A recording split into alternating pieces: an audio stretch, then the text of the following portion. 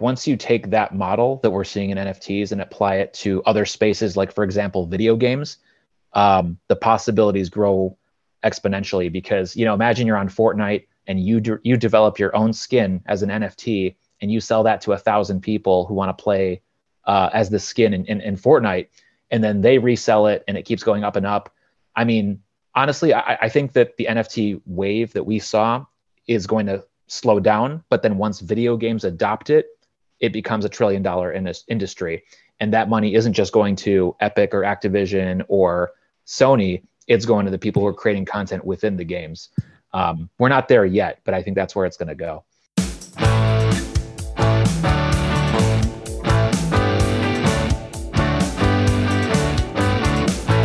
The boys got PhDs when it comes to talking about NFTs, and that's nifty. That's nifty. All the great artists, they come to this place to talk about the crypto space, and that's nifty. That's nifty. That's nifty. Your hosts for tonight's podcast are Tyler, Larry, and Slime Sunday. Damn, that's nifty. Hey, Clarence, can you hear us? Yeah, hello. Hey, how's it going, man? Doing well. How are you? Doing well. I'm Tyler, by the way. Nice to meet you. And Larry on your left or on your right. I can never get it right. on this side, Yeah. Sorry? Yeah. Yeah, the other one. Okay. So Mike couldn't make it, unfortunately. Slime Sunday is very slammed today. Slammed Monday. Slammed Monday. Yeah, it's Monday, so it makes sense. Yeah, right. Well, is it Tuesday for you? Are you? After 3 minutes. Wow. We appreciate you carving out some time, man. This is Yeah. we're excited to talk to you. Yeah, thank you for inviting me. This is my working hours since today I woke up at 2 p.m. So That's what we've kind of heard from the artists is night owls for sure. Yeah, it's the same for me. And so are you already working on something new? I know you have the Nifty Gateway drop this Thursday, so that's got to be done, right? Yeah, I already have finished that. I would have a lot of anxiety if I hadn't finished that already. So well, we've talked to some people that were right up at the deadline delivering their Really? assets to Nifty. Yeah, very scary situations. wow, yeah, I don't want to be in that situation. So we decided about the April 1st since January after my first drop. So yeah, now I'm talking to a producer of Nifty, and yeah, this is how it works. I don't know about a next date, if there will be a next date or something, but I guess if it goes well, it should be. But yeah, let's see. Well, fingers crossed for you, man. We were on that early drop in January. I think I had just started on the platform in maybe November. So my Wheezy was one of my first NFTs that I got on Nifty Gateway. Thank you. And thank you for using it as a profile. Yeah, man, I can't change it. I feel attached to it at this point. Thank you. Yeah, Even when you change it, I won't feel offended or anything. All right. Well, maybe there'll be something new in the next drop. I'll just keep it rolling. Yeah. Yeah, you hit a couple Lil Wayne fanboys, so those hit home pretty quick. Tyler was actually just telling me, and I was looking at some of your stuff in your profile. I didn't realize that you ran every day, pretty much. So you're kind of on the constant grind. Yeah. pumping them out. How long have you been doing it? And Yeah, I started it in 2017. I was inspired from people who are doing the same thing, like the same project, the Everydays. Of course, people that everyone knows, but there's also Baugasm project. I don't know if you know it, and also Magdia Lopez, Fackrender, who also did that. And it's only people who hasn't stopped yet. The other people that I mentioned aren't doing Everydays anymore, but I'm afraid to stop because I'm afraid that I will procrastinate. So yeah, this is why I continue to do it, because it puts me on pressure to create something. Yeah, I hope to do 10 years or something like that. But That'd be awesome. Now I'm on the fourth year. And actually with the NFTs, it's I have more motivation to keep doing it, because first of all, it will raise the value of my work, and it will help the collectors, I guess, to get more value from it. And besides that, like sometimes it is difficult to do every days when you also have client works. But now with the NFTs, since all the artists are earning more money, they can choose what to do. So they can keep doing personal projects and say no to clients. So yeah, it's definitely a motivation for me to keep doing this, the everydays project. And actually I started it as a way to improve my work. So I've seen that it works, so I'll continue to do it. Nice. So do you have a process on whether you're going to create something new for an NFT or pick something from a past everyday that you liked and maybe tweak it a little? Or yeah, like I think what I have done until now is I've created artworks having in mind that this may be an NFT, and then I see how people react to it. And if, for example, I get a lot of likes on Instagram or Twitter, if I see that people like it, there is a higher chance that a collector will also like it. So yeah, I also do that kind of test. It's a good feeding system for sure, and a good, litmus test for that. I think Exulo kind of does something similar, kind of puts it all out on Instagram and kind of see where it lands. So smart move. Yeah, I've never done like an everyday and share it immediately as an NFT. I would be kind of insecure. Yeah. Gotta see if it does well first, of course. Yeah. And so tell us about the project that's dropping on April Fool's Day. Yeah. So it is a collection that I'm like, the name of it is called Digital Renaissance. And basically what I'm doing is using some famous painting and remix them in my style to make them digital in a way. Since this is what people are saying now, that digital art is also real art. And I've also made like a description about this, the idea behind my collection. And it's not to make a statement, but it's more to raise questions like, is digital art real art? What is original?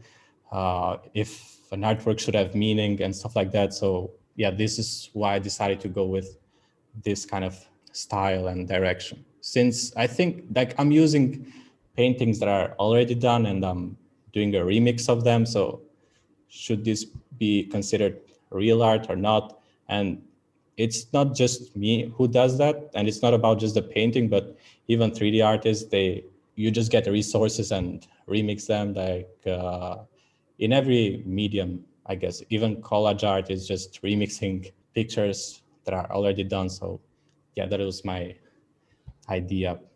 Yeah, I can definitely see that. It's like, it's basically what culture is in itself. It's like it just morphs over time, and it's kind of cool to see what the digital age brings to those paintings as well.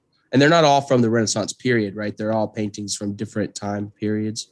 Yeah. Just like my idea was to just find paintings that are famous, or a lot of like people know them.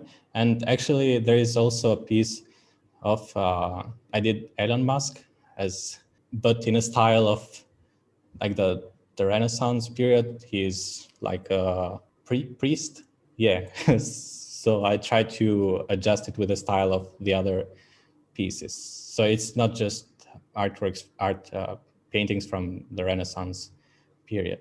Yeah, it's like the old, like the question: is there an original script now? Like, isn't every movie just like a ripoff of another movie? Eventually, at what point can you stop making, original content? And I like that you do see good themes, but getting to hear kind of where people come from on their theme development and how they translate it to their projects is always super cool. There's also a video that I saw a few months ago, or maybe a year ago, and it changed my perspective about things. And it is a TED talk actually from Kirby Ferguson.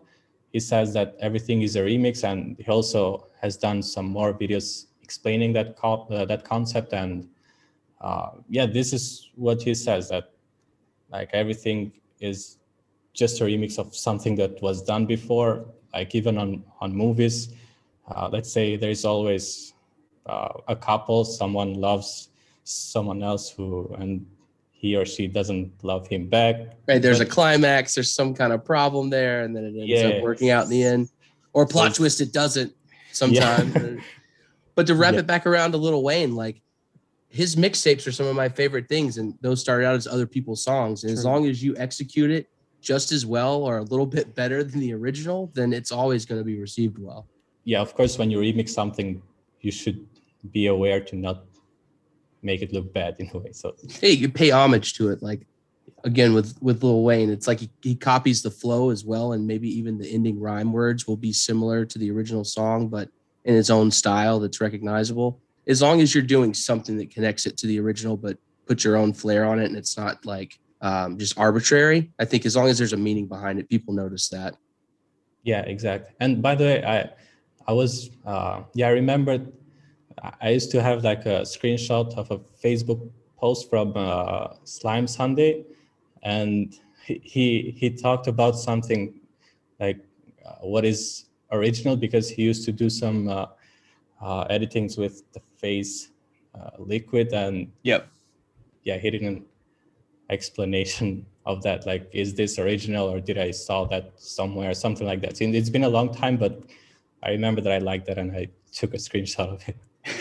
Nice. Yeah, as a collage artist, I'm sure, like, you know, he starts with a lot of stock photos from, you know, old Penthouse magazines and stuff. Yeah, so it's like, yeah, he definitely understands that. Are you on any other platforms right now? Probably a dumb question, but where else are you I'm around, and what's your impression on using other platforms? I'm on Makerspace. That was the first platform for me.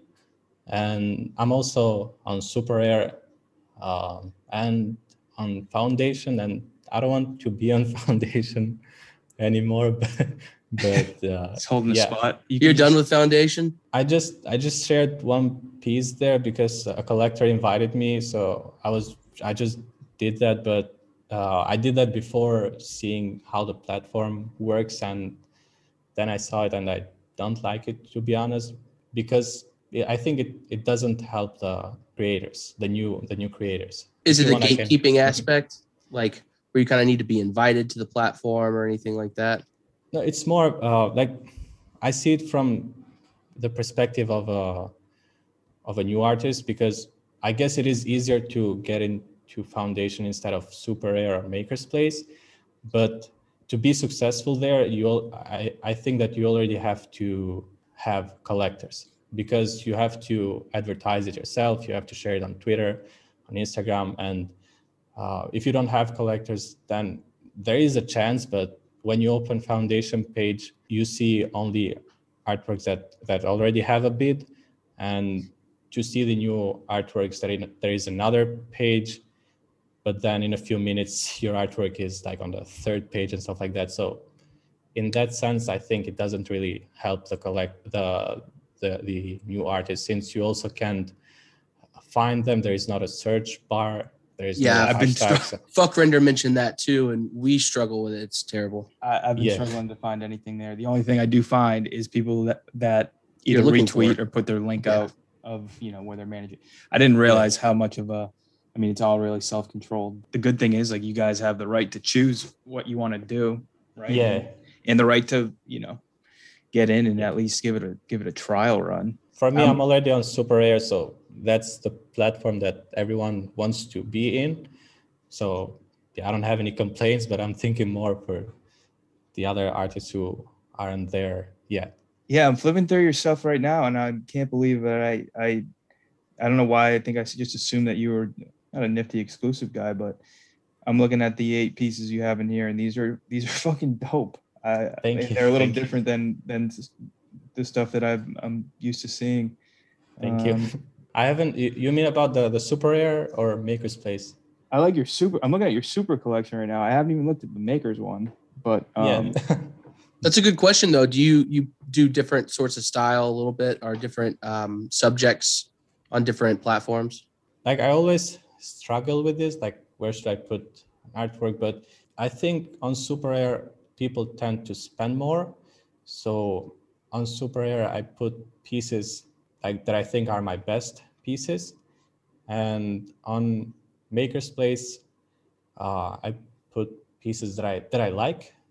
But if I think, because on Maker's Place, I tend to sell them for less. So this is how I decide about where to put an artwork. But lately I haven't shared much since I've been focused more on my Nifty drop. But at the same time, I don't want to rush, because I've heard from other artists, and especially Fakrender gave me this advice to not share really often. And I do every day, so I have content, but I want to be patient with what I share. Yeah, Makes sense. you can strategize and pick your spots with Yeah. when. And I like the I think it's easy for someone to, and everyone has their own choice, but to oversaturate their stuff.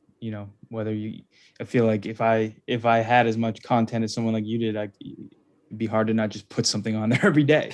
Just okay, check this out if you want it. Yeah, the scarcity game has to be hard, especially when you're doing every days, like Larry was saying. It's like you have so much. You can only put out so much of it. Yeah, I guess I can keep it because maybe at some point I can share it as a collection or something. Right. A big, like a super collage, kind of like the Beeple every days. Yeah, just need to make 10 more years of every day. Yeah.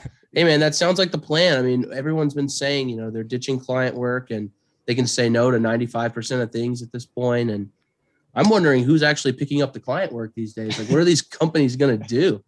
Nobody's going to make art for them. I wonder about that too. Like, where are they going? But I guess there are studios that already have artists who work for them, so they can't say no, I guess.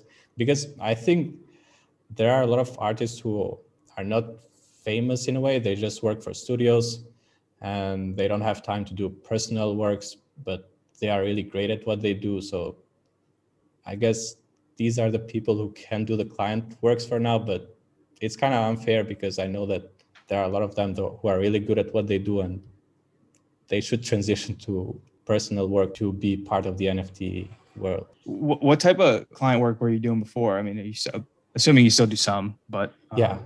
I mostly work with clients like related to music. For example, now So DJ Snake. Yeah, that's one of the biggest clients I can say. I'm also doing something for Ultra Music now. So yeah, mostly related to music. And that's the festival, right? Yeah, I'm doing some content for their YouTube channel. Yeah. Yeah. So yeah, I was going to ask you, I was like, oh, when are they doing festivals again? Do you know? Maybe I can ask them. Yeah. I don't know. I'm always curious how people want to structure what they're putting out. So like with the Nifty drop, what type of release structure, editions, what was your kind of thinking on how you're going to break it down? And like my initial thought was to make 10 pieces and then decide about the structure. And after I did 10 pieces, then I was talking to someone from Nifty, a Nifty moderator. His name is Jackie. And if he listens to this, thank you, Jackie, because he really helped me with a structure and with a pricing, since he also is a collector. And I wanted to see it more from his perspective to try and make the prices affordable for everyone, so the collectors are also happy, since I don't want to make this just to get some money and then disappear. So yeah, this is why I talked with him. But of course, there is also the Nifty producer, Matthew, that I talked to, and I proposed a structure based on what I talked with Jackie, and we just did some minor changes. So yeah, about the structure, I decided to go with 3 open editions. Yeah, 3 open editions, 1 333, 1 555, and 1 777. These are the prices. nice. One pack of 4 artworks, 200 editions, price of the pack 666. Then there is 1 silent auction edition of 5. Then there is a 1-on-1 edition. And also there is an artwork that 9 of 9. Yeah, 9 Yeah. of 9 edition, and this one will be part of a giveaway. So I will pick 3 people. I will pick 9 people from the ones who get one of my open editions, like 3 from one, 3 from one, and 3 from the other one. And Nice. That's creative. yeah, this will be the giveaway. Yeah, that's the structure. The drop page is not created yet, but I don't think that there will be any changes. Yeah. Well, before we get into the artwork, I really like the price points that you chose, especially for the open editions. Like we've seen a big contraction lately with people dropping at $1,500 just consistently for opens, and now they're selling for half the price. So you definitely don't want to see that. It's probably tracking with the crypto market, which seems to be a little nutty right now. So seeing it from the collector's point of view, this is why I decided to go with those prices. So all of them are great. I mean, the pack sounds awesome too. I mean, love it. I mean, I'm probably going to bid on the silent at those prices. I really think I could get a chance, and I get paid on the 31st. So let's go. Thank you. Those you can tell that you had a drop before the boom, because those are some like just like OG prices. Oh, yeah, 125 for Wheezy. Yeah. What a steal back then. Yeah. Oh. Yeah. But when I first started, I was like, oh yeah, everything was about, $100 or so, and it just blew up, man. It's crazy. Yeah. This is why, like, however, the amount of money that I make out of this is already great. So it's not like I will say, oh, let's not make it 333, let's make it 888. So it doesn't matter. Yeah. Really at this. Yeah. point. I mean, the packs could have been $1,000 easy, and you still would have sold 200 of them. Yeah. So that just shows a lot. Like the money doesn't matter to you, because anyone can get $1,000 for 200 editions of anything at this point, right? Yeah, I was just thinking like it's nerve-wracking to put yourself out there anyway. Imagine like just overpricing it. You know what I mean? Yeah. And from the beginning, you see like the $1 drops. How fast can you click? 50 cents, 1 cent, whatever it might be, like the slime and the Mad Dogs and all the that OG wave. I think it's good to see. I like that structure a lot, and I think the giveaway is cool because it provides the incentive. And then did you say you were doing a silent auction of 5? Yeah, of 5. Yeah, that's good. I like that too. Your collectors have a voice, and you're not just like putting a stamp on that's what this costs. So yeah. This was the 6 of 10 piece that's part of the giveaway. It's a Da Vinci, right? Yeah, that is part of the giveaway. Like we were deciding about the pack, like for 5 artworks, and I wanted to make part of the giveaway my 3rd favorite one. This is why I decided to go with that. So yeah, I hope also people like it, because like someone told me that that's my least favorite one. That wasn't my intention. But What's the name of the actual painting from the pitchfork one? Because I've seen that a lot in pop culture as well. I'm just not familiar with the name. American Gothic, I think. The pitchfork one, yeah. Yeah. So cultured. Yeah. It's actually really relevant now. Yeah, that will be part of the pack, and I put that because on the pack, since there are 4, I decided to go with the chances like 30, 30, 30, and 10. And the American Gothic one will have a chance of 10, since it is my favorite. And I've seen that a lot of people liked it too, based on Instagram likes. So, Yeah. Yeah, it's like you have a measuring stick. You have like a meter that can at least put some feelers out. I feel like Mike's done one with this one, the girl with the pearl earring. that will also be part of the pack. Lots of cool ones, man. Thank you. We got Jesus in here. Yeah, that will be part of the open edition. That is the one that a lot of people on Discord liked too, and I decided to make it 333, the price. Yeah. So. Oh, there you go. Yeah. Well, that's a good idea too, to get the feeler on which one's going to be the 333 and the 555 and the 777. And there's already a 333 army out there that Slime is kind of rounded about. So if there's a 333, they're gonna have to hop on it. Yeah. True. I hope you sell 4,000 of them, dude. Oh, thank you. I don't want to to make like expectations because. Oh, not at all. No. Yeah. Just hope for the best for you.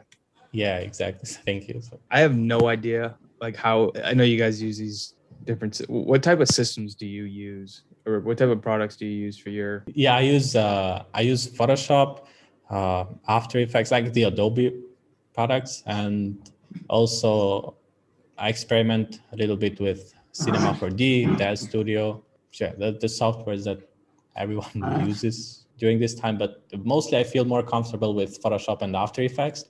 And these are the softwares that I've used for this collection. So yeah, I wanted to use the softwares where I feel more comfortable and I feel like I can do the best. So You do tutorials with those, right?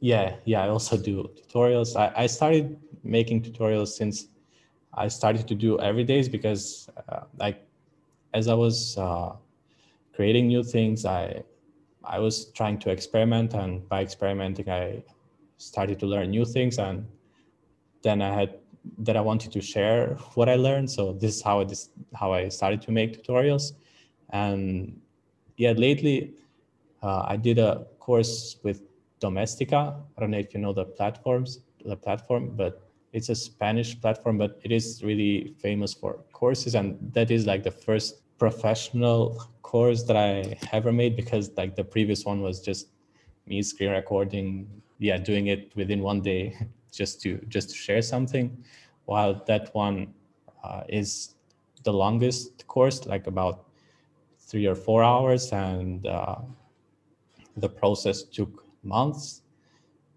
So yeah, and I want to keep making tutorials after this drop, because I don't want to forget about the community who follows me for my courses. And actually last year, maybe in 2019, but yeah, let's say like in 1 year, I had a contract with Behance. It's Adobe and Behance to make live streams, and I did like 6 hours of live streams every week, where I shared where I shared my process of work, just like doing the daily artwork. So maybe I should also share them on YouTube so other people can see. So I have a lot of content where I share my process. So A lot of people don't understand the work that goes into it, and it's a lot of being in front of the computer for long hours.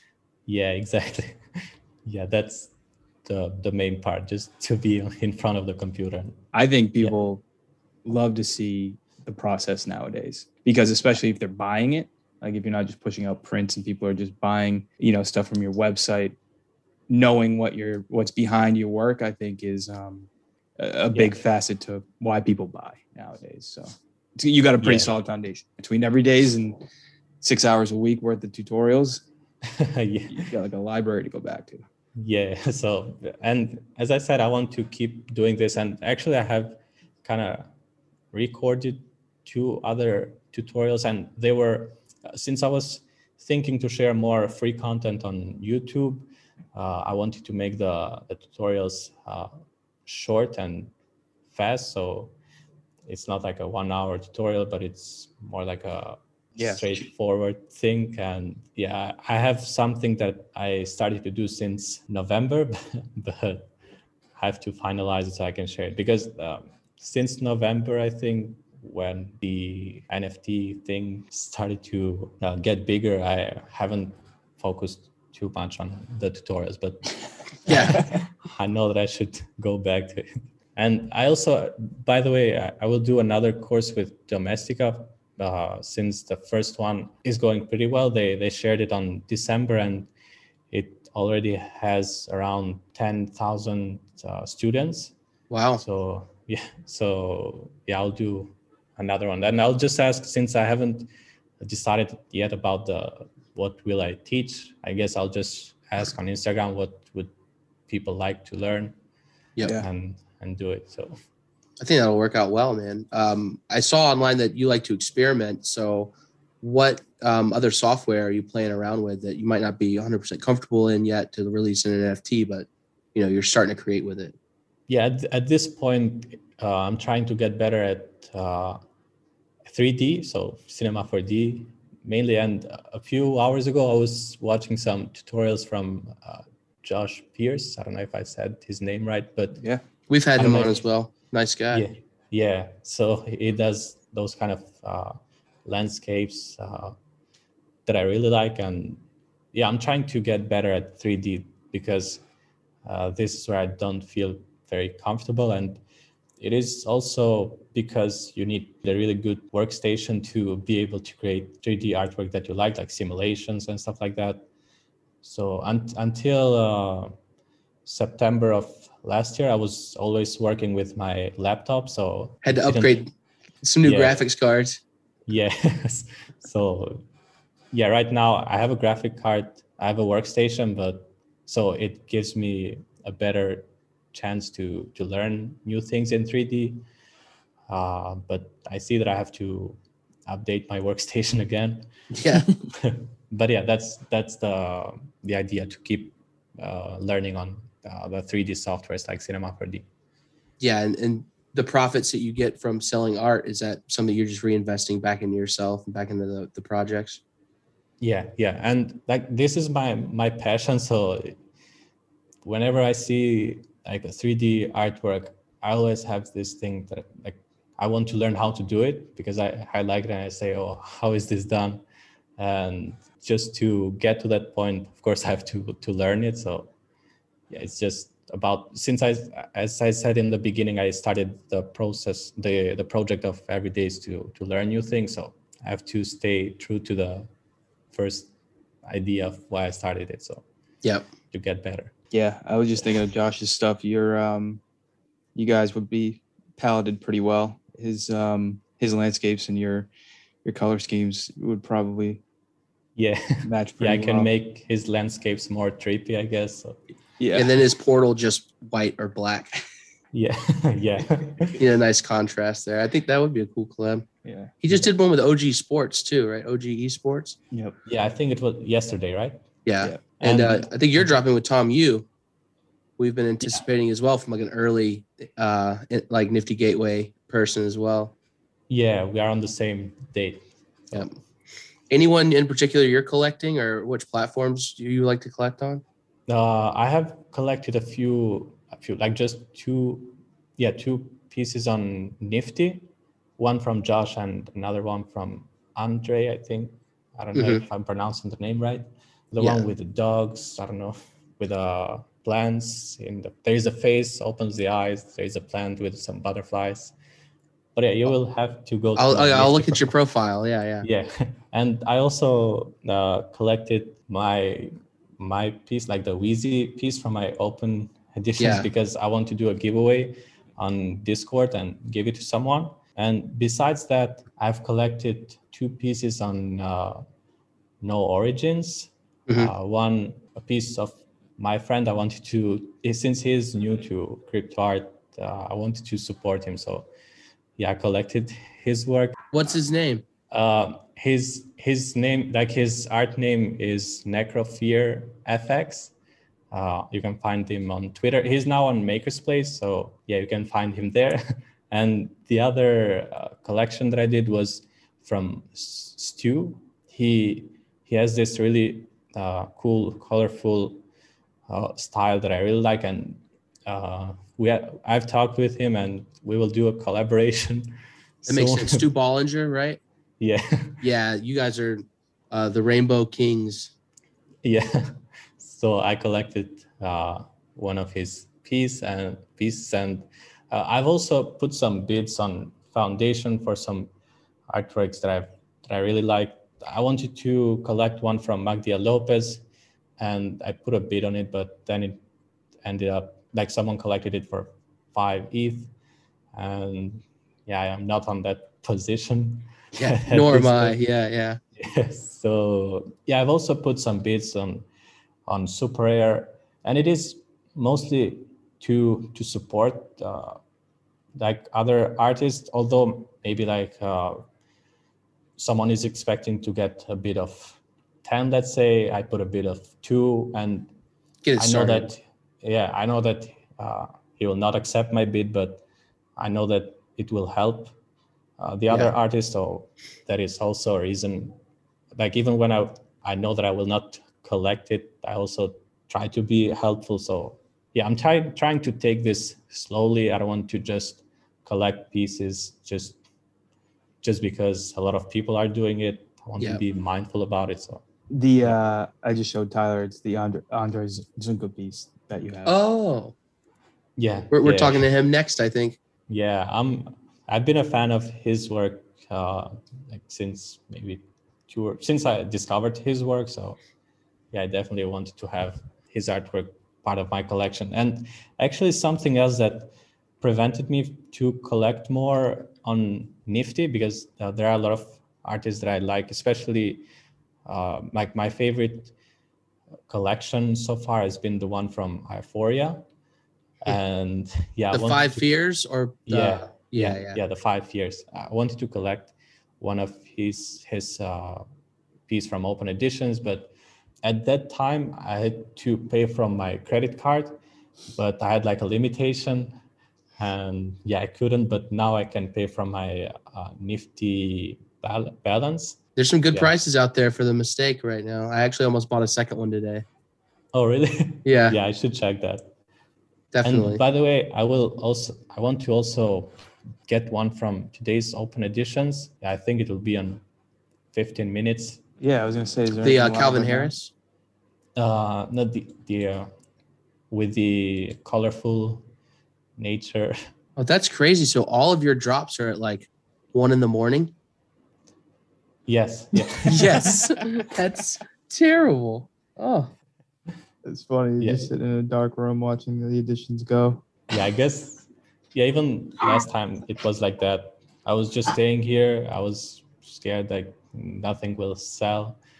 And then after a few seconds, it says sold out. I was shocked. I mean, the whole thing is kind of shocking. Yeah. Just in general, coming out of nowhere. But it seemed like even from the beginning, how hard it was to get a piece, right? Yeah. It's like some of these, like, okay, I'm not a robot. I cannot click fast enough to get one of these. So I was just gonna say, I'm looking at these Open Editions right now. They do look pretty cool. There's a lot of the 777s. From Robert, right? Yeah. Yep. Yeah. John. These are the ones that I was referring to. I like that selection. I like that a lot.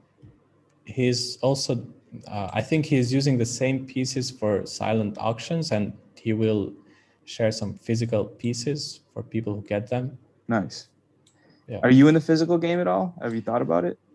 Yeah, I've thought about it, and I want to, I guess what I will do after this job is for every artwork or NFT that I share on, for example, Super Rare, the collector will get also a physical piece. And I just need to talk with companies, for example, the Infinite Objects, or Infinite Objects is the one that does those kind of frames, you know, right? Yep.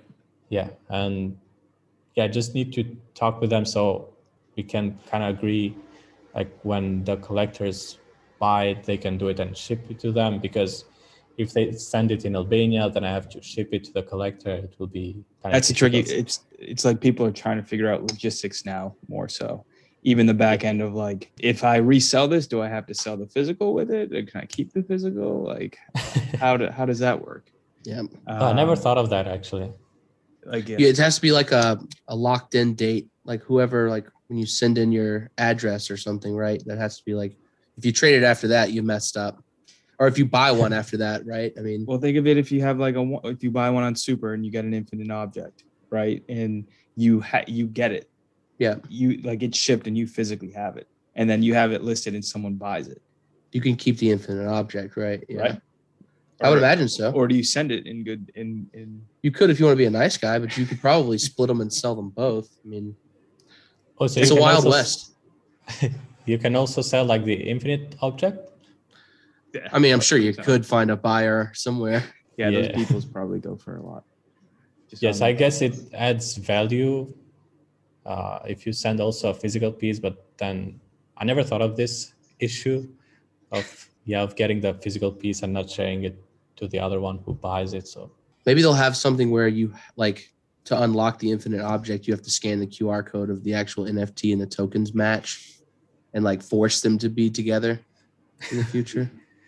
Yeah, maybe there is something that the Infinite Object company should think. Yeah, of. we're gonna cut this out and sell it to them. Yeah. We have a couple questions from the Discord, though. Some of the Discord people at That Snifty have some questions for you. So Okay. this one's from Sharambe. Okay.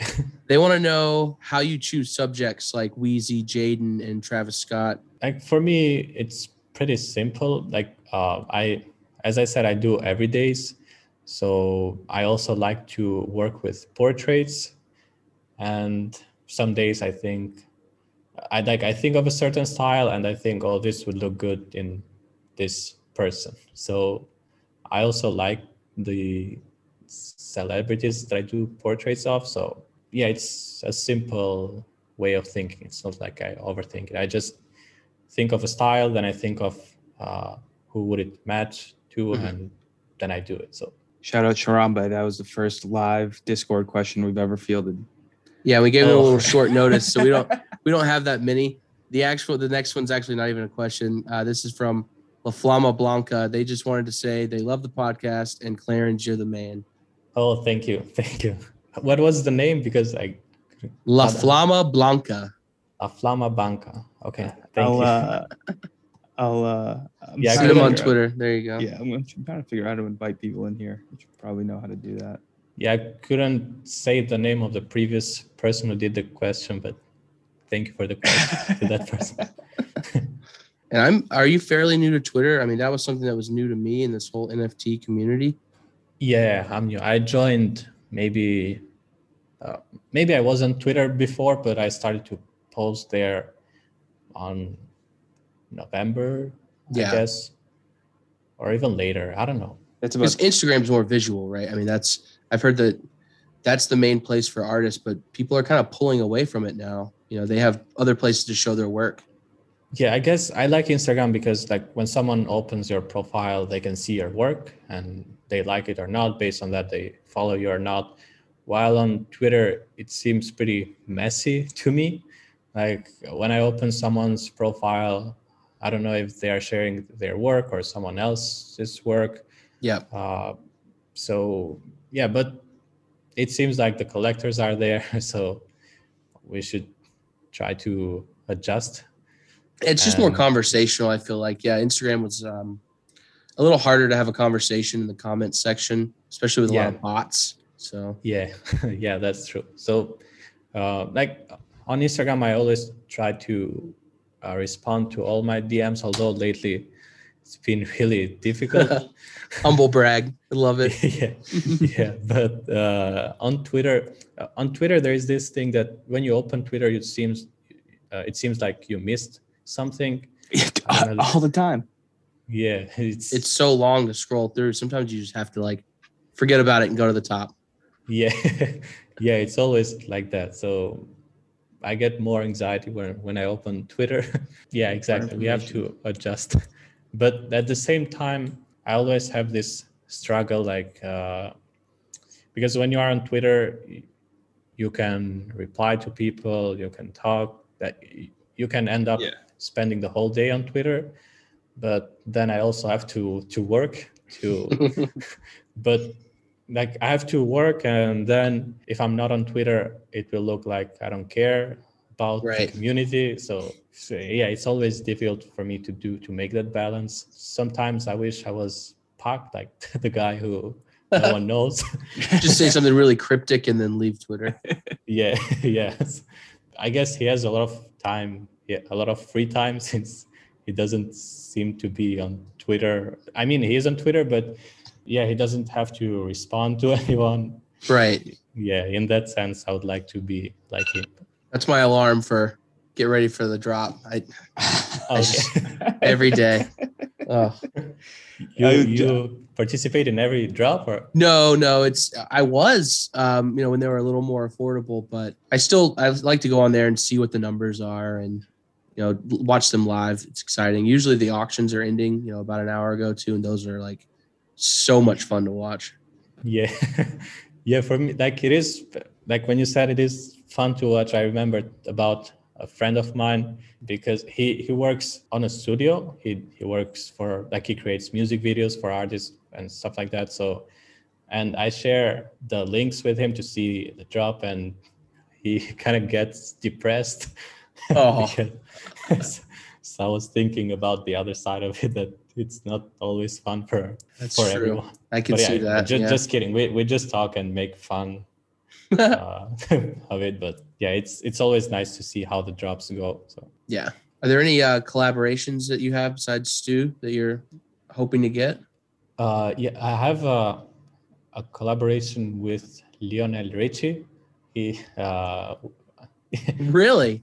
yeah, he will share an NFT on another platform, on crypto.com. Is a new platform where also Boss Logic shared his work. I'm also working on another. I finished it yesterday, or let's say today at 5 a.m. Yeah, I stayed until 5 a.m. To finalize it. And it's not 100% sure, but like I'm talking to someone, I'll send what I created to them, and then they will send it to that person's team, and then if they approve it, it will be an NFT, but it's not 100% sure.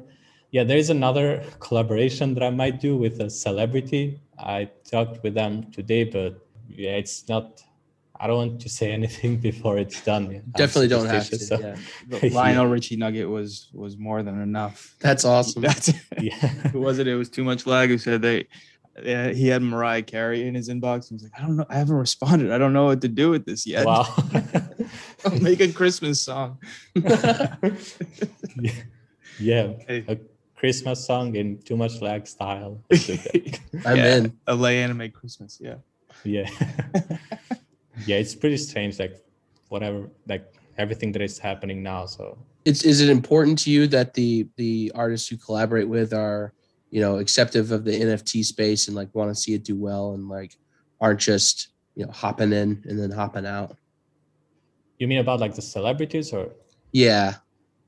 I mean, it is good that they are doing collaboration with artists, but it depends. Like if they just do it and then they disappear, it means like they don't care about the NFTs. They just wanted to get some quick money.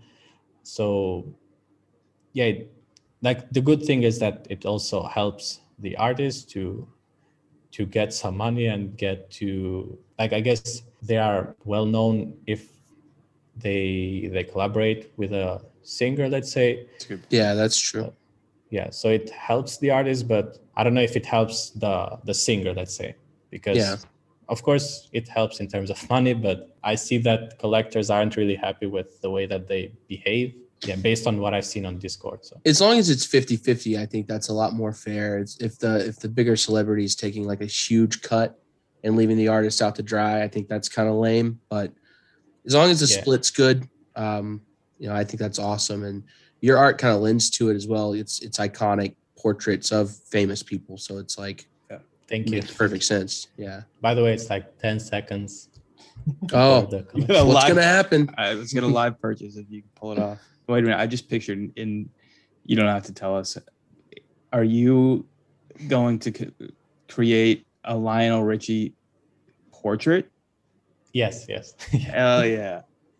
Nice. That's gonna be cool as fuck. Yeah, they didn't say me to not say anything, so I guess it's not. Okay. So you'll have right to change your mind before Thursday. We'll let you know.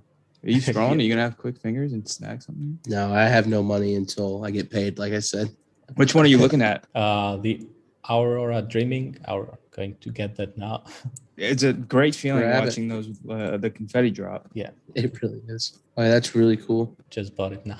I like the Blood Moon mystery as well. I guess you can tell that I'm a fan of colorful Yeah. artwork. So These are affordable as well. They're nice. I was gonna say, I think there's a lot of good stuff in there, man. I think people will it'll benefit to know how the giveaway is structured and mechanics of what you're doing. I really do like the incentive of, by purchasing an open edition, you have, you know, the opportunity to, you know, win another piece. And getting creative with how you can carry open editions over is, I think, going to be super important going forward. So I'm excited. And I would say dangle it. I would do the giveaway later and make people have to hold the opens or scramble to get one when they remember that you're doing a giveaway. And that seems to be the fun part. Yeah. I haven't. It's not like we have decided about. Of course, it will be like after the open edition ends, but not exactly when. I think we should wait, like maybe. Give it like 2 weeks or something. Yeah, let everybody settle down and fight over it. And then they'll remember, oh yeah, there's a giveaway, and there'll be a scramble to pick them back up. Yeah, I should definitely say that to Matthew, who is the producer. So Bounce it off them. Yeah, just see what like not to overlook the secondary market value, right? Because if you have a good secondary market pumping, that's straight to your Nifty balance, right? So yeah, it's kind of having your work for you. Yeah, exactly. I wanted to see this like in the long term. So this is why I decided about the structure, the price. I like it. Yeah, man, we really appreciate your time. We're going to continue collecting, and thank you. Yeah, man. We had look forward to it. We had to buy an extra Wheezy just so that we had one, just in case we had to flip them at some point. So we have one each and then one together. Yeah. Thank you. I bought one for 125 and then one for 1,250. Wow. Yeah, 10x. Yeah. Hopefully sell it for like 100x. Oh yeah. It's not going to be gone, and it's going to be displayed. We're going to have all three of them together. Yeah. Perfect. Nice, man. Thank you so much for inviting me. Thank you. I really appreciate it. So yeah, for sure. Appreciate it, dude. Have a great evening, man. Good luck. You too. Bye. Peace. Bye. Damn, that's nifty. Hello. Ward. How's it going, man? Good. Is it okay if I leave my video off? It sure is. Yeah, we saw that you like to remain anonymous. That's cool with us. I was half expecting you to just be to have your camera on with the green face covering. So, or be actual Elon. I mean, yeah, could be. Your American accent's pretty good, though. Thank you. You know, it's funny. Yeah, South African accent is kind of it's slightly different, but you can tell there's something a little off. I agree. It's a little. I find that with Swedish people too. They say almost everything exactly the same, but there's certain words where you're like, oh yeah, you're from Sweden. Yeah, man, I'm glad you reached out though. Yeah, I've really not been following your work, but it seems like a lot of other people do, winning the Shorty Awards for the best parody account out there. You did your research. I wish that I hadn't done that, to be honest. Not that it gives anything away, but it makes it even more obvious that I'm not actually Elon Musk. But you know, at the time it was fun. I lost some weight since then. I was curious. You've been on Twitter since 2013. Did I see that right? Yep. So where did this like just originate? Where did this idea come from? So it was the day that Elon released a white paper for the Hyperloop. If you guys are familiar with that, basically, you know, high-speed train through tunnels, and it was this 40-page white paper that he put out, and he did it sort of as like hey, I had some free time, so I just like developed this technology, and I'm going to let anybody who wants to build it for free. And I thought, wow, what an amazing thing! This guy did this while he was just bored. You know, he put out this amazing invention, and I thought that's a great basis for a parody and for kind of this comical character. And so I kind of just ran with it and thought, okay, well, if he does that in his free time, what else does he think about in his free time while he's sitting on the toilet or just taking a walk? And that was really it. And so, 8 years ago now, you know, I put this character out, and it really picked up the attention of a lot of Silicon Valley folks who had a lot of a big following. They started retweeting it. It got bigger and bigger. And eventually, I think it became the biggest parody account just in terms of follower count that's ever existed, except for I think tweets from God. But that's I don't count that as you can't top God. But second is Bored Elon. Yeah, man, that's all. It's a great person to parody because he doesn't take himself too seriously, but he also like runs 5 companies, so it's like sky's the limit. Yeah, and honestly, I got lucky that he continued to remain in the public spotlight for so long. And that he does have that personality that, he embraces memes. He doesn't take himself too seriously. And even a couple times he mentioned me on Twitter. Like, we've never directly interacted. He doesn't follow me. His mom does, which is cool. She only follows 10 people. May Musk loves me. But yeah, he's mentioned me a couple times. And there's one tweet in particular that still exists that he put out there where somebody asked him, am I sort of his like secret troll account? And he said yes. And he was clearly being sarcastic.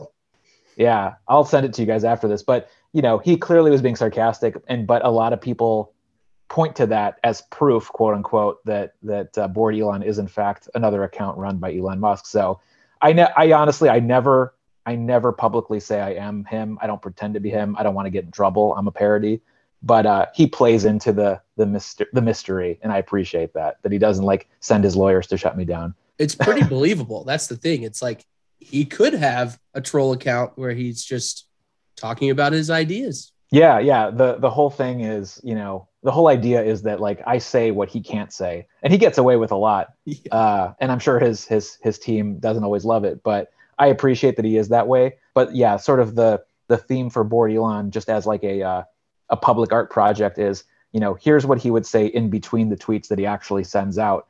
But some days it gets really hard because the things that he puts out are pretty wild too sometimes, and very funny. And our worlds occasionally collide when he talks about things like NFTs or, memes and all those kinds of things. So when did you get started with the NFTs? We see you're on Rarible and a couple other places. Yeah, so that really picked up at the beginning of this year, to be fully transparent. And I dove in and spent hours and hours learning about the space, listening to a lot of Clubhouse rooms. And, it's probably a similar story to the masses, right? I'm not going to tell you guys that, I was into this space for 3 years and, put a lot of work into the NFT community for it to all pay off quickly. What I will say is, though, I spent, 7 or 8 years running the Bored Elon account and growing that community, for free, and doing it just because it was fun and it was a nice hobby. But once I learned more and more about NFTs, I realized that this might be a path for me to somehow monetize all this work that I had put into growing this parody character. So I embraced kind of learning about it just because I love art. I love creativity. I liked to see people who were putting things out there and making money on it in ways that weren't happening before. I followed lots of other projects like Patreon and, other forms of just kind of, helping creators monetize. And none of them really, to me, stood out as like, this is the solution to long-term revenue for creators. But when I started to learn more and more about NFT, that was something special. And then, over the last few months, as you guys have seen, serious money has been made. Maybe not by everybody, but serious money has been made by artists who, were basically broke for the last 5-10 years. So I just started learning more about it. And then once I started putting out my own NFTs and collaborating with others and realizing like there was something there for me, I dove headfirst into it. And I still have a full-time job. I'm still like a productive member of society, but Bored Elon, the side project, became Bored Elon, the thing that, makes me more money than my actual job does. So that's kind of interesting. How long that will last, I don't know, but I'm definitely interested in the space and appreciate that you guys are putting so much valuable knowledge out there too. We probably got started around the same time you did. That's kind of when the explosion happened, where, you start hearing about it from everyone. And then right after that, start telling your family members. And then there's so many people in the, creating and collecting now for NFTs. Yeah, exactly. And I've shared this with a few family members. Not many people know who I really am, and not many people understand the NFT space. To be honest, I kind of shortcutted a lot of conversations by just telling people like, oh yeah, I invested in cryptocurrency a few years back and made some money after it all paid off, because even my most tech savvy friends, it takes me hours and hours to explain how NFTs work. And then the natural questions of, well, why are people spending money on this? I don't understand it, but it's gotten to the point where Saturday Night Live is, running parodies of what NFTs are all about. I saw that with Pete Davidson and everybody else. So yeah. It's entered mainstream culture, but it's good to hear that you guys, are fairly recent to it as well. So I think, the big question I have now is, we've gone through this huge wave. It's clearly slowed down to some degree in terms of, the money that's rolling into the space. And I'm curious to see where it goes next. Yeah, I think it all comes down to now that there are people in there. It's how they build and expand and connect and kind of create value off of what they've already curated, right? So I was curious, like you said, you collab, and I was also wondering, do you do like, I stumbled across some of your stuff on, I think it was OpenSea. Do you do that artwork yourself, or do you collab with an artist? How do you get that? So when Yeah, at first when I started getting into it, and it was still kind of emerging at the beginning of this year in terms of like mass adoption, I did do a lot of the work myself, and that was literally just taking like some of my basic, Photoshop skills and Procreate skills with the iPad, and just kind of creating stuff myself.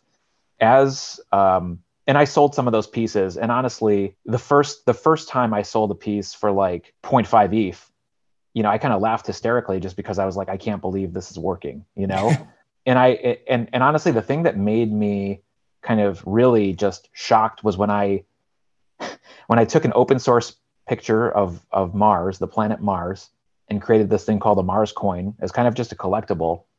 Didn't take a lot of effort, honestly, to make that.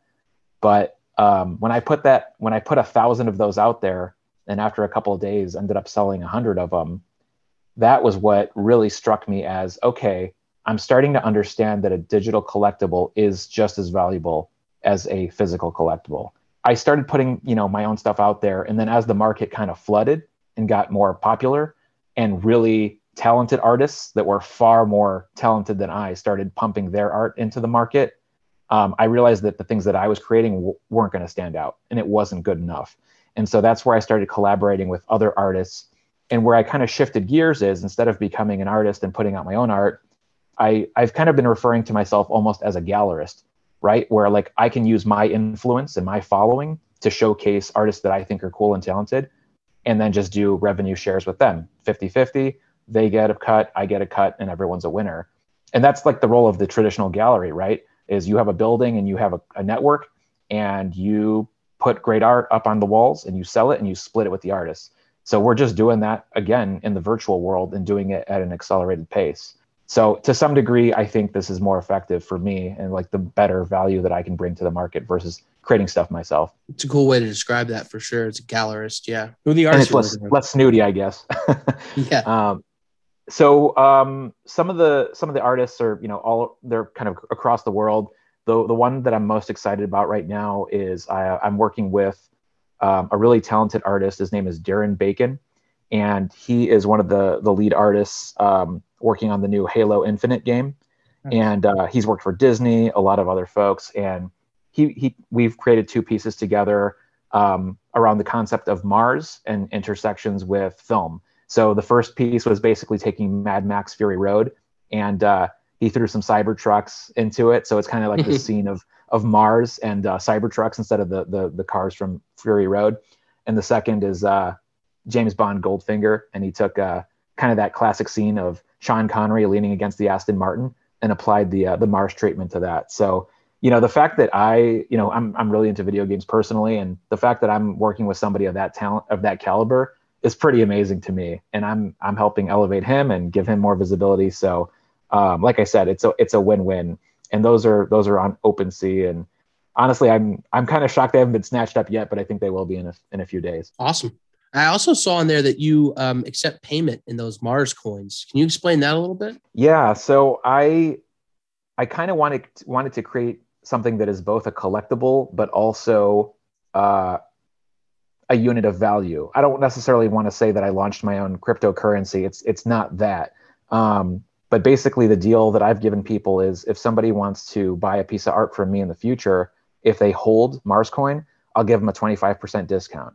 Or if they want to trade Mars coin for me, or trade Mars coin for the art, I'll do that as well. Because right now they're valued at about 0.25 ETH each. So it's almost kind of going back to the old barter system, right? Like instead of using money to buy something, you trade me hay and I give you wood, whatever it is. It's a little bit of that. And I think people will start to treat NFT more like trading cards, right? You give me this, I'll give you that. But yeah, I didn't want to call it a cryptocurrency because I don't want to get in trouble for launching a security, because it's not a security, it's just a piece of art. And people have been doing it. And the biggest thing for me isn't so much the trading, it's like what I refer to as incentive to hold, right? So if you hold these Mars coin and you get discounts or you get other benefits in the future from them, to me, that helps maintain the value of that NFT. Yeah, it's a similar thing that some of the artists are doing on Nifty Gateway with the open editions, where you get rewarded for having those. It's actually a really cool concept that you could get a 25% discount if you were like an open edition holder. Yeah. It's like a customer loyalty program, basically. Right. And I think it's really smart. And I think you'll continue to see people use that model. It's crazy. Everyone we talk to has a little bit of a different twist on it. It almost feels like these smart contracts, you can pretty much do anything with them. Have you have any other ideas you can discuss that, aren't, top secret or anything, but different things you've thrown around with your team to figure out, how do you entice people? Are there any like physicals or any other incentives that kind of get people into the NFT game? Yeah. I mean, one of the biggest things that is appealing to me, and I think for many other people, is that the crypto space for non-technical folks like myself was kind of just restricted to buying and selling and trading cryptocurrency. And like the ability for NFTs to give you kind of this chance to kind of program in a way and transact beyond just like trading is really interesting, right? So I'm never going to be able to like launch my own cryptocurrency. I don't have the technical skills to do that. But with everything that's being built with NFTs right now, it gives people a lot of creativity and sort of methods for monetization and for creating content in new and interesting ways. But in terms of just kind of ideas for others, I think one of the biggest things that I just wanted to impart is that NFTs have given a lot of opportunities to people beyond sort of the traditional artist, right? So like, I'm not a painter, I'm not a musician, I'm just a writer. I was writing content for 7 or 8 years, and monetizing written content is really hard. And the only way people have been able to do that is to run ads or like, sell their words in exchange for promoting a product. And that to me has always felt a little kind of, I don't know, gross, I guess. You're kind of trading in your voice for the promotion of a brand. So with NFT, I think, other folks who are not traditional artists, quote unquote, can find avenues now to make money, and maybe even serious money, in ways they couldn't before. And again, I referenced Patreon, where it's kind of like this, subscribe to my feed, give me money because I'm a good person and I'm doing cool stuff model. And like that worked fairly well, but I don't necessarily think that's a long-term solution. Like guilting people into giving you money because you're doing good work is not, it's not going to work, Right. Yeah, it's got a limited fan base, but with NFT, I think people feel like they're getting something, right? I'm not just giving to you because it makes me feel good. I'm getting something, even if it's a little digital file that isn't worth anything. That exchange of value, I think, is what gives this a lot more potential. Right. It's almost like it's minted from the creator's wallet to your wallet, and it feels like you did receive something that, physical is the wrong word, but that's the only way we can really relate to it, I think, right now. Yeah, exactly. And I guess back to your question in terms of like what other projects I'm working on and think has a lot of potential. I think creating NFT that somehow grow and change over time is going to be the future. So if you guys have, heard of things like, for example, Pool Together, that's an example of like you're buying something that accumulates interest. And it's sort of like this lottery raffle model where basically one owner of this particular, let's call it asset, actually wins money over time or gains interest over time. So like if I buy a piece of art, for example, and that art grows in value because of actions that are being taken in the future, that's a more appealing piece of art than just something that looks pretty and I want to hang on my wall.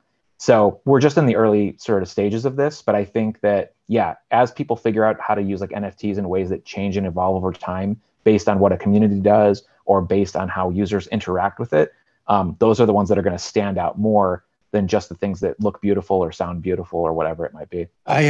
From a fan base perspective, at what point did you like kind of realize, oh shit, like I got something here, like I got to keep tweeting as bored Elon Musk because the people want me to do it? Was there like an aha moment where you're like, I got to keep doing this? Yeah, it was about 6 months into it back in 2013.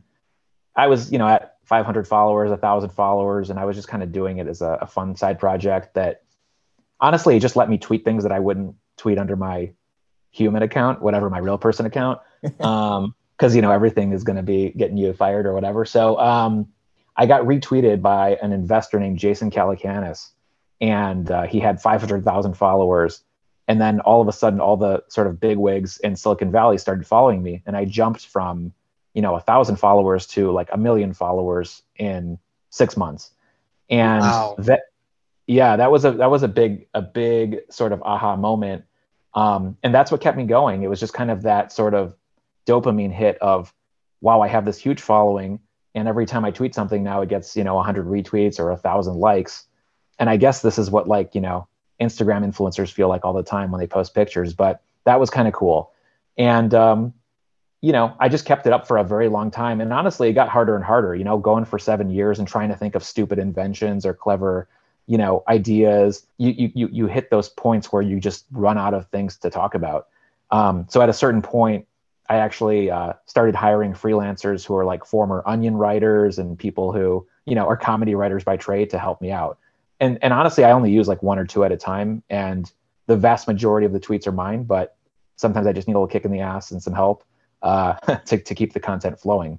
But it's again, cool that you use your platform to help out all of these people, though. It seems like you employ and share revenue with a lot of different creators, just based on your ability to grow a platform so quickly. And some of that's luck. It's not, the writing's great, but I mean, that one tweet sent you from 1,000 to 1 million almost in 6 months. So it's like, it's cool that you're using your powers for good. We appreciate it.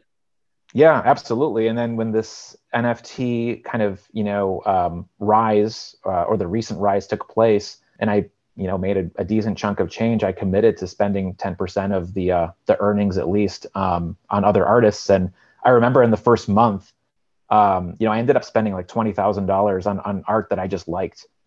If I thought about spending $20,000 on art with my own money, I guess you could say, it'd be insane. Like that seems like the most impractical and irresponsible thing to do. But I thought it was important, right? Like I got lucky, and I'm going to try to make someone else's day and collect something that I think is cool. And maybe that'll be worth something, in the future. But if it's not, I help somebody out. I basically understand that I'm playing with house money now, and it doesn't matter anymore if I lose it all. Yeah. The biggest thing, honestly, for me when I got started this year was I wanted to make enough money on NFTs to just pay for an engagement ring for my fiance, who I proposed to recently. And I did that. So everything else is gravy at this point. Board Grimes. Board Grimes, yes. Let's say that's the name. Yeah.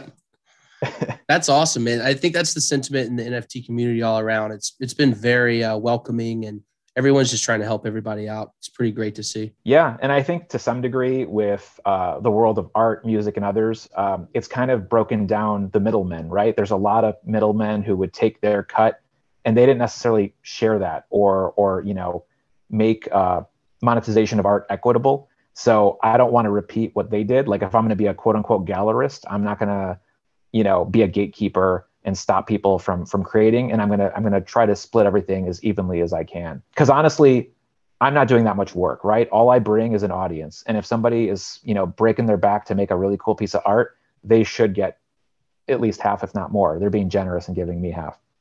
Yeah, it's. I had an idea the other night about the way platforms take cuts from the artist on primaries and secondary sales, and I was thinking if they wanted to promote NFTs long term, they would get rid of the primary cut that they take and only focus on the secondary sales. That way, that they're promoting the artist, they're choosing the right ones for the long term. What are your thoughts on that? It just popped in my head last night, actually. Yeah, I mean, the secondary market and the royalties piece is enormous. And I think that, as I've explained the whole space to newbies, that's the one that makes their eyes pop wide open. It's, because there's so many stories, right, of an artist selling something for a couple $1,000 and then a decade later, it's like at Christie's for $20 million.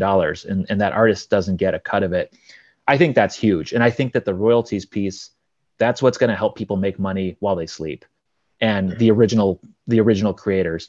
I think the biggest challenge right now is this cross-platform, NFT exchange issue, right? Where if I sell it on Rarible, but then it sells on OpenSea, but then it goes to Foundation, whatever.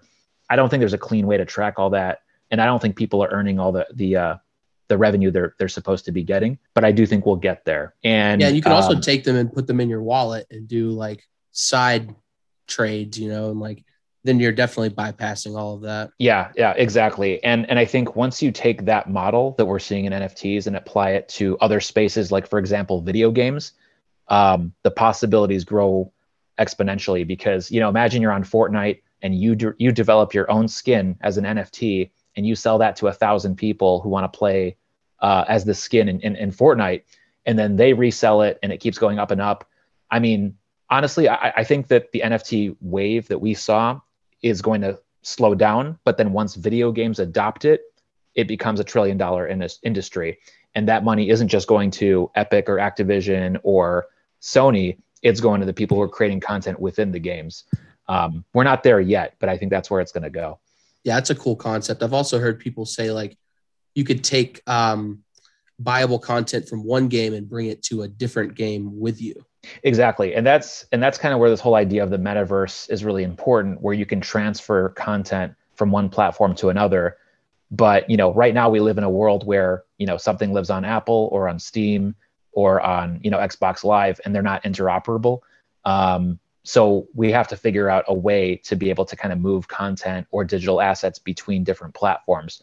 But, as you guys can imagine, there's a lot of incentive for those platform owners to not let that happen because they want their, 33% cut or whatever it is.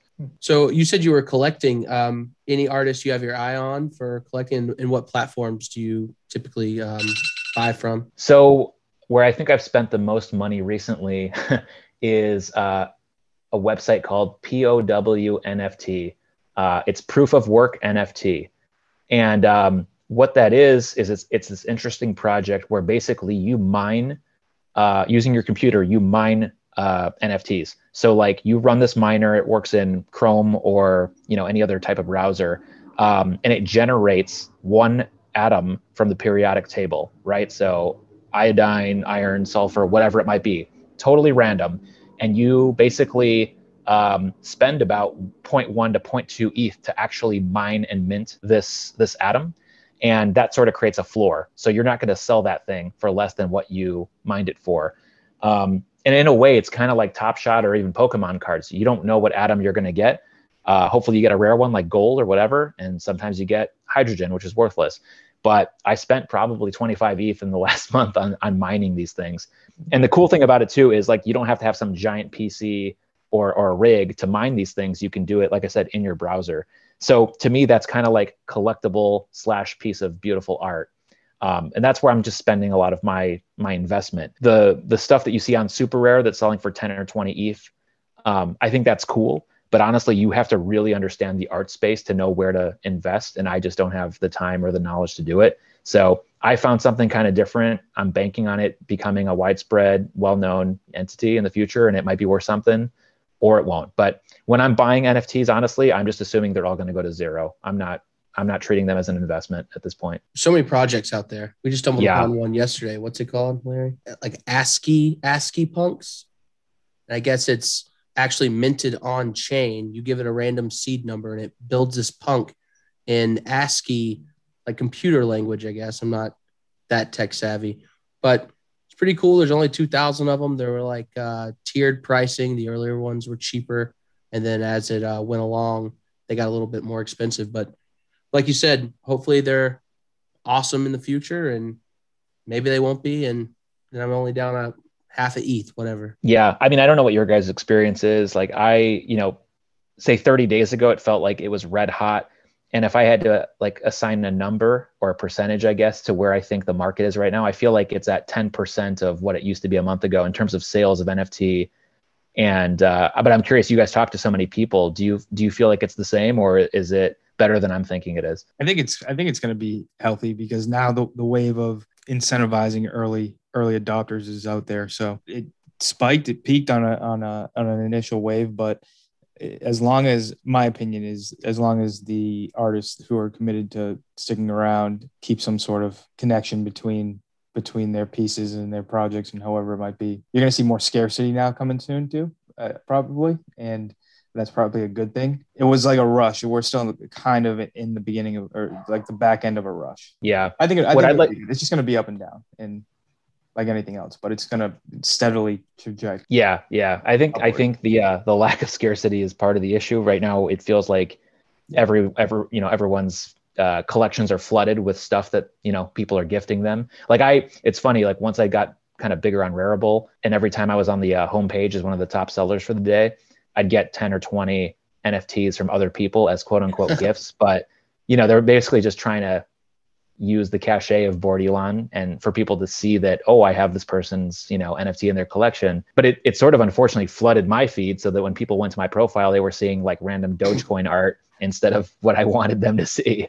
Right. And I actually created an NFT on my Rarible account that I've been giving or sending back to those folks. And it's just like a picture of me. And it kind of says like, stop sending me your shitty NFTs. I don't want them. I saw that. Yeah. I did see that one on there. It's lime green, right? It's lime green, and it's kind of tongue in cheek. Like I don't mean to be a dick about it, but I'm just kind of like creating this public trail of, if I sent you this thing, it's pretty bad, yeah. And I don't want you to do it anymore. And some people burned them, and some people kept them and thought it was really cool that I did it because I'm spending money to actually send people this passive aggressive NFT.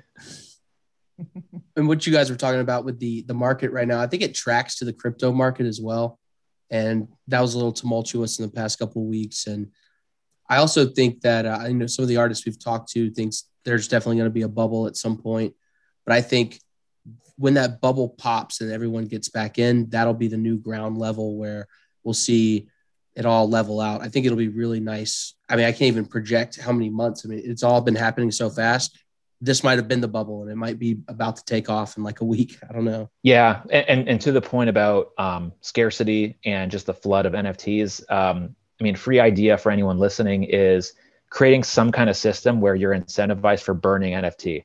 So once you're given NFTs or you acquire them and you don't want them, if you get something for burning and you score points or whatever it might be, I think that would be amazing because we're going to have to basically destroy a lot of the filler, I guess, that's in the market to add value back or create a perception that like the rare stuff is in fact rare and valuable. I don't know how to do that technically, but I think someone should do that, or the platforms like Rarible or OpenSea should think about how to do that because it's in their interest for their marketplaces not to be flooded with stuff that is worthless. That makes sense. Yeah, it's happening, I guess, right?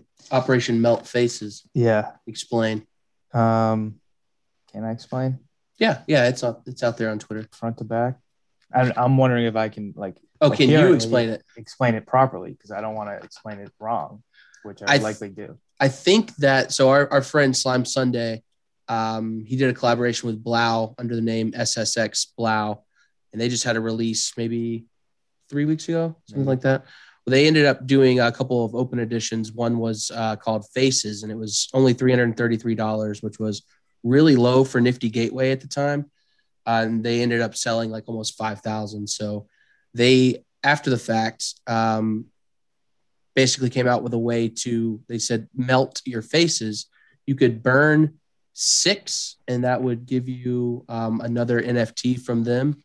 Or you can also burn every one you want, and every one you burn puts you in a drawing for a 1-of-1 from them. So I think they're trying to control their denominator right now for that open edition. And I think that's a cool way to do it. Like you're saying, the platforms themselves should probably implement something just to clean them up, especially Rarible and Foundation in those places, because you can really put anything you want out there. Yeah, exactly. And then part of the issue as well is, the gas fees, and that's a broader problem. But if I want to burn 20 or 30 NFTs out of my collection that I don't want, I'm going to spend quite a bit of money because I have to do it one by one.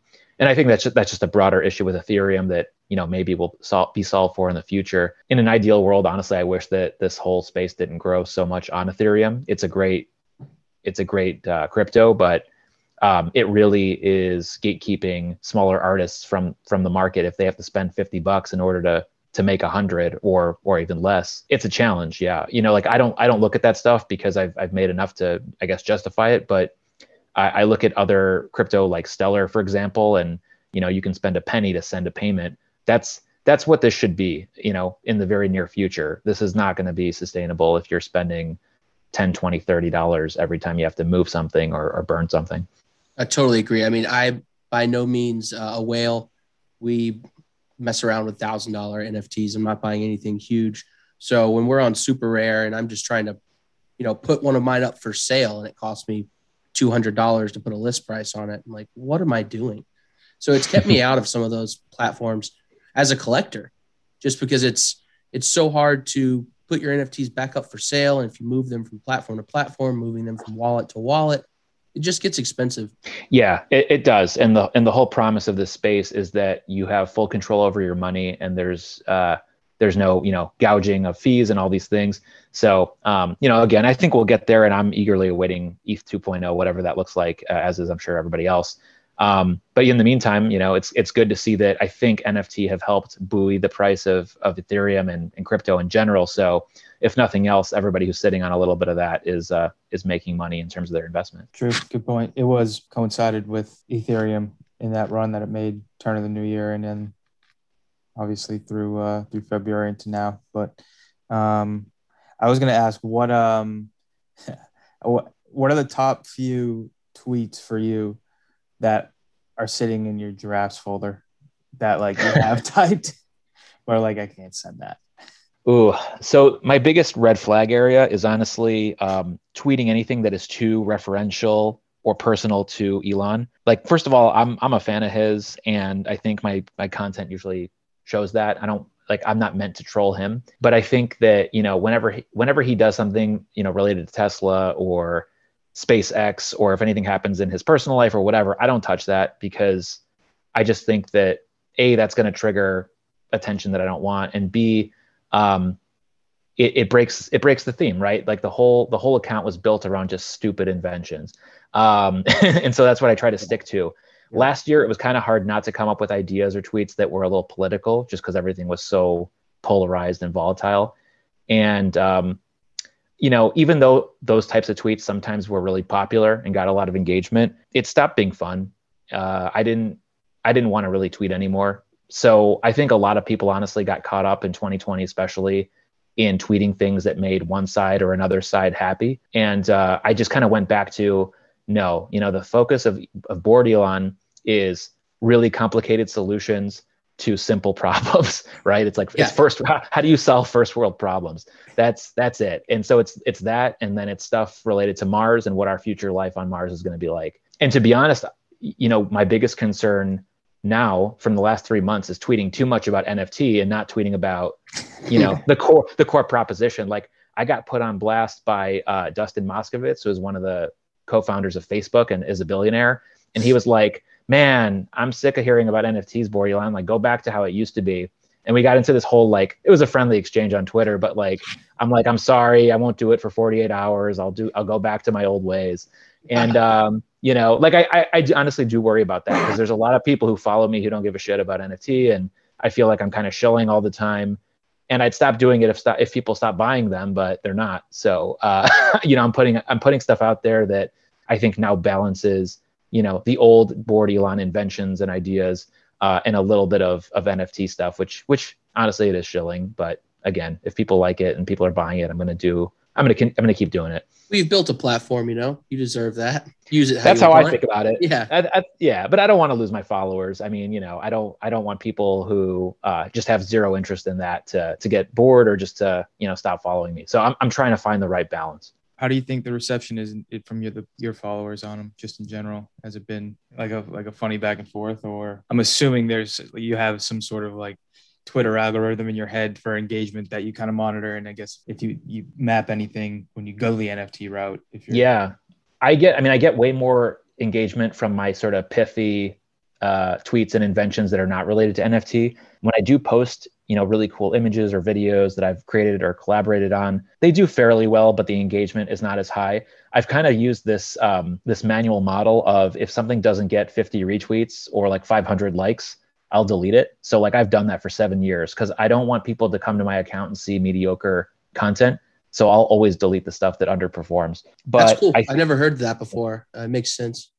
Yeah, I think a lot more people should do it. And honestly, like, Twitter is really important for NFT, for the NFT community. So I recommend that people do that. Just go back and prune your tweets, things that are not timely anymore, for example, and things that don't perform, because that first impression when people land on your account is really important, and you want them to see the best stuff. And I think it's curating. It's like what you're saying with the platforms, you got to burn those NFTs. Yeah. Burn your NFTs and burn your tweets. And I will say that, I honestly got lucky that I built this Bored Elon brand on Twitter, because for whatever reason, it seems like that's the platform to be on for the NFT space, not Instagram or Facebook or anything else. It's Twitter. And I'm glad to see it. A lot of the artists didn't really have a Twitter following. They were all Instagram based. So they're all building that base up now. And I don't think it's a one-to-one conversion. A lot of them didn't move over to Twitter with them. So it's been tough from what I've seen from some of the artists out there. Exactly. Yeah. And I don't know if you guys noticed this. I mean, at the beginning of the year, Clubhouse is really great for learning about NFT. And I think a lot of people thought that was a great place to promote your stuff, but it's not. It's inefficient and it's hard to kind of discover people and see what they're working on. So as much as I liked Clubhouse and listened to it pretty religiously for like a month to learn about the space, I've dropped it pretty quick because I found I was just kind of wasting time there and not getting the curated listening like I'm getting on podcasts like yours. And the other personal issue I had with Clubhouse is that they don't allow pseudonyms. Like you have to, be who you are.